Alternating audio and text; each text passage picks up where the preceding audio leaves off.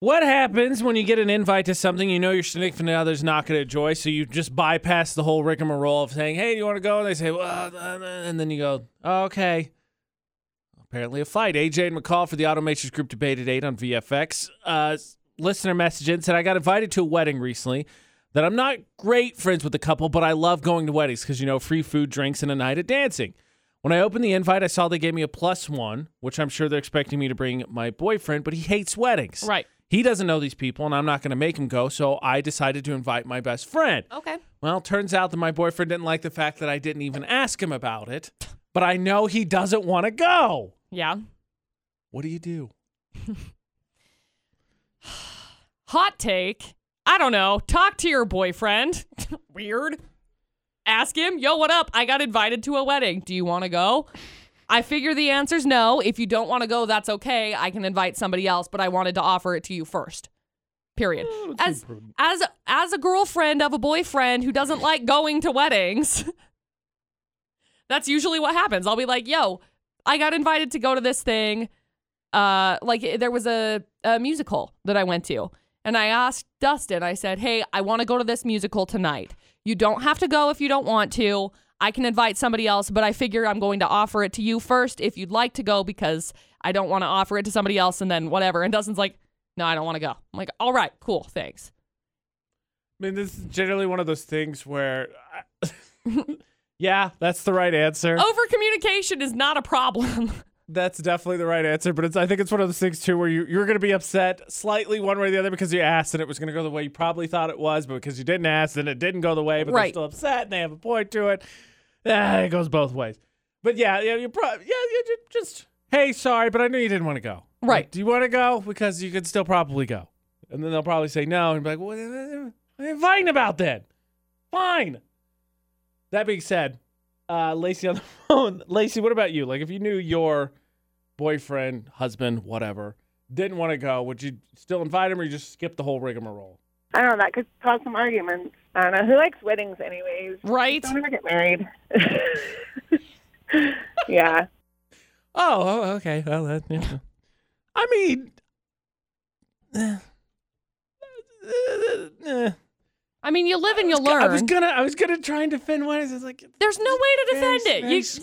You You should have just asked him in the first place.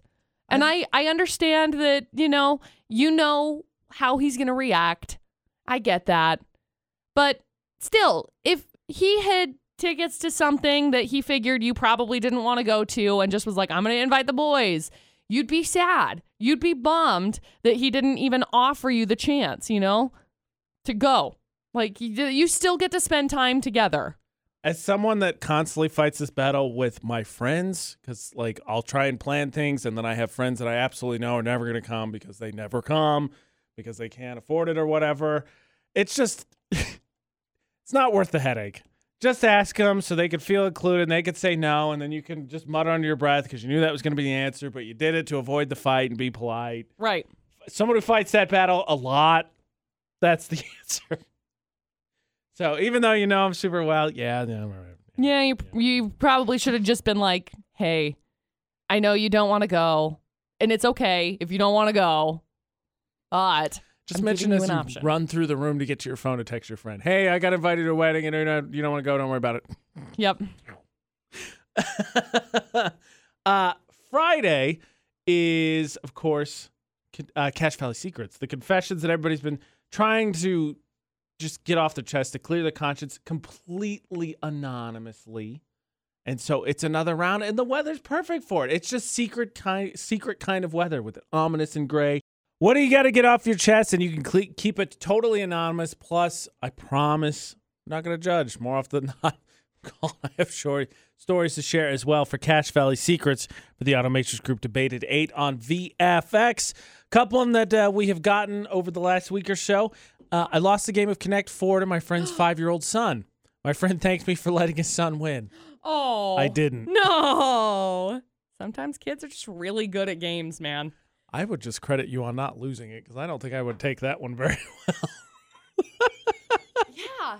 I don't know how I would take it. I think I'd probably be fine because I suck at games anyway, but We've all been there. Here's another great one that we just we were having this topic or discussing this topic earlier this week, actually. So maybe that's what brought it in.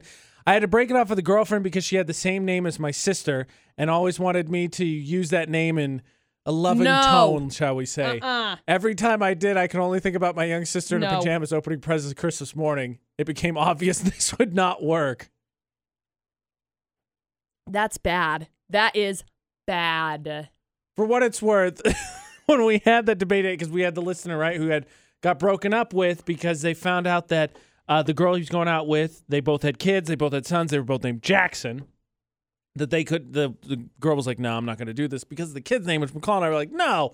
When I was in high school, my first 2 high school girlfriends had the same name as my mom and the same name as my oldest sister. What made it weird for me was the fact that my mom thought it was so funny and kept bringing it up all the time. But I got to tell you, if those relationships had progressed or maybe we skipped to college and it was the same thing, probably would have run into the same issue. I got to be honest. And I might have been like, no, we can't. Tap out. We can't do that. This one came in via text message, 68255. The number to text, start your text with VFX.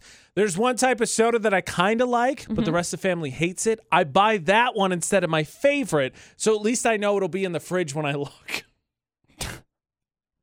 I don't consider that a confession. That's a life hack, honestly. I'm going to be honest. Oh, man. It's totally a life hack. That's just a parent hack as far as I can tell, because from my understanding, parents have all kinds of little tricks and secrets they've learned across the time of being parents or from other parents. I don't know if there's a forum or something they go to.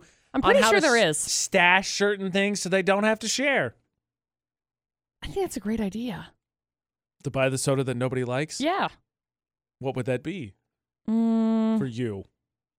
I mean, hopefully it's not the same for that person. I've kind of stopped like drinking soda, but usually we end up getting like Dr. Pepper, and so Dustin will drink Dr. Pepper, but then he gets mad that I got Dr. Pepper because he doesn't want to drink Dr. Pepper anymore. That's how I feel. Yeah. That's why I try not to get things in the house. Ashley has a sweet tooth. She puts candy. I'm like, you shouldn't do this, and then I eat the candy too, and I'm like, why did you do this to me? Yep.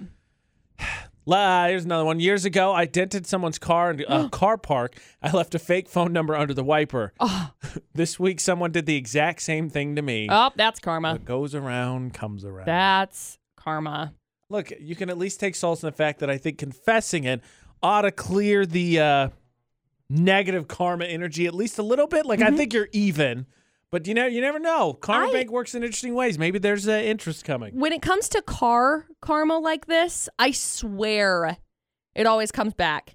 So back when I was living in Vernal, my car got backed into, and I couldn't figure it out forever. At that point, my car was brand new. It worked here. I backed into somebody's car. I talked to the guy, gave him my insurance information, all of that jazz. And the next week, the person who backed into my car tracked down the manager of the bank that I was working at because they had been on their mission and they felt so guilty about it that they called the manager to get my information to pay for it. And I was like, well, now I don't care because I just backed into somebody. So my bad. You should have just had them pay for that. No. Then it would have been even. No.